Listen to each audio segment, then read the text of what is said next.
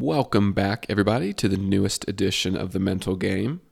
I am your host, Glenn Keelish, and first and foremost, I want to thank you so much for listening to this week. On this episode, we're going to talk briefly about perfectionism. And when we hear that word, I feel like there's an automatic negative connotation that is associated with the word perfectionism. When we hear that, I think we often think of harmful thoughts, right? Perfectionism getting in the way of feeling comfortable with failure or feeling comfortable with healthy striving towards our goals.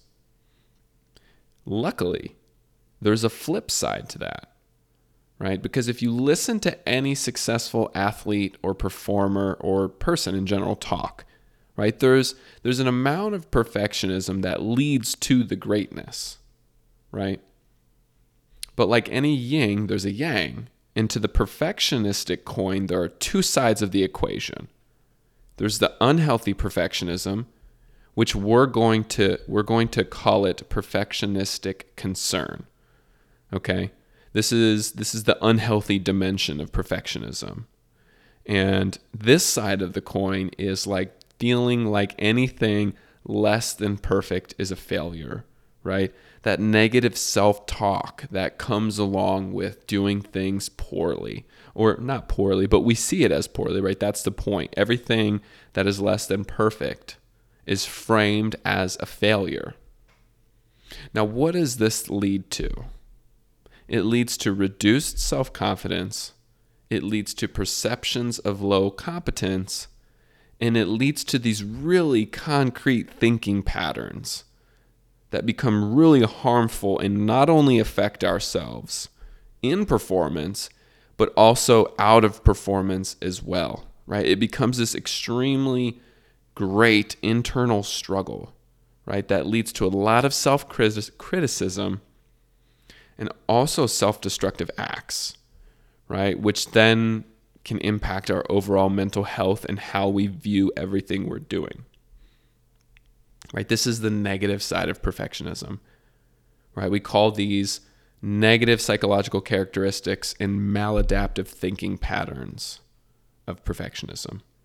So a really quick example I'll give you is all or nothing thinking, right? So all or nothing thinking being, if I don't, get this part, or if I don't get this step, or if I don't accomplish this goal, I'm a failure. Right? I think we can all hear how that's all or nothing. If I don't do this thing, then I'm a failure. Then I'm nothing. Now, luckily, there's a flip side to perfectionism, like I said. And this is known as perfectionistic striving. So my perfectionistic strivers are the ones who are taking a mastery approach to their goals. They are also more flexible in their thinking, and they're not avoiding something because they're worried that it's going to go wrong. Okay, so what is a mastery approach? A mastery approach is one where we are task-oriented. Right? I think we've heard like task orientation versus outcome orientation. So of course, outcome orientation is I'm doing this to achieve this goal, which is good because it's good to have goals, right? We need something to work towards. But if we simply have a goal and we don't focus on the day-to-day of what's necessary to get there, we're never going to reach our goal. So a task orientation is I am focused on X, Y, and Z in order to achieve my goal, right? So on a daily basis, I am focused on these tasks. I am focused on mastering these skills, these different things, in order to achieve my goals.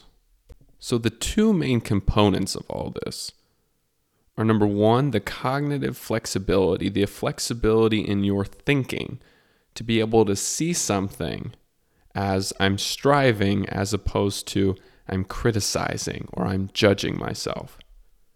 And then the second part, which helps inform the first one, is how we reframe, how we frame things when they don't go right? How we look at our failures, how we look at our shortcomings. And are we able to focus on the day-to-day?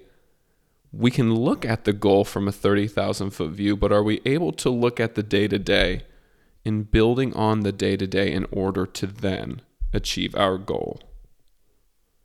Perfectionism. Two components: perfectionistic striving and perfectionistic concern. When used properly, perfectionism can fuel everything that we do in order to achieve our goals, if used properly. And awareness is key. So if you're not aware of it, then it could be really harmful.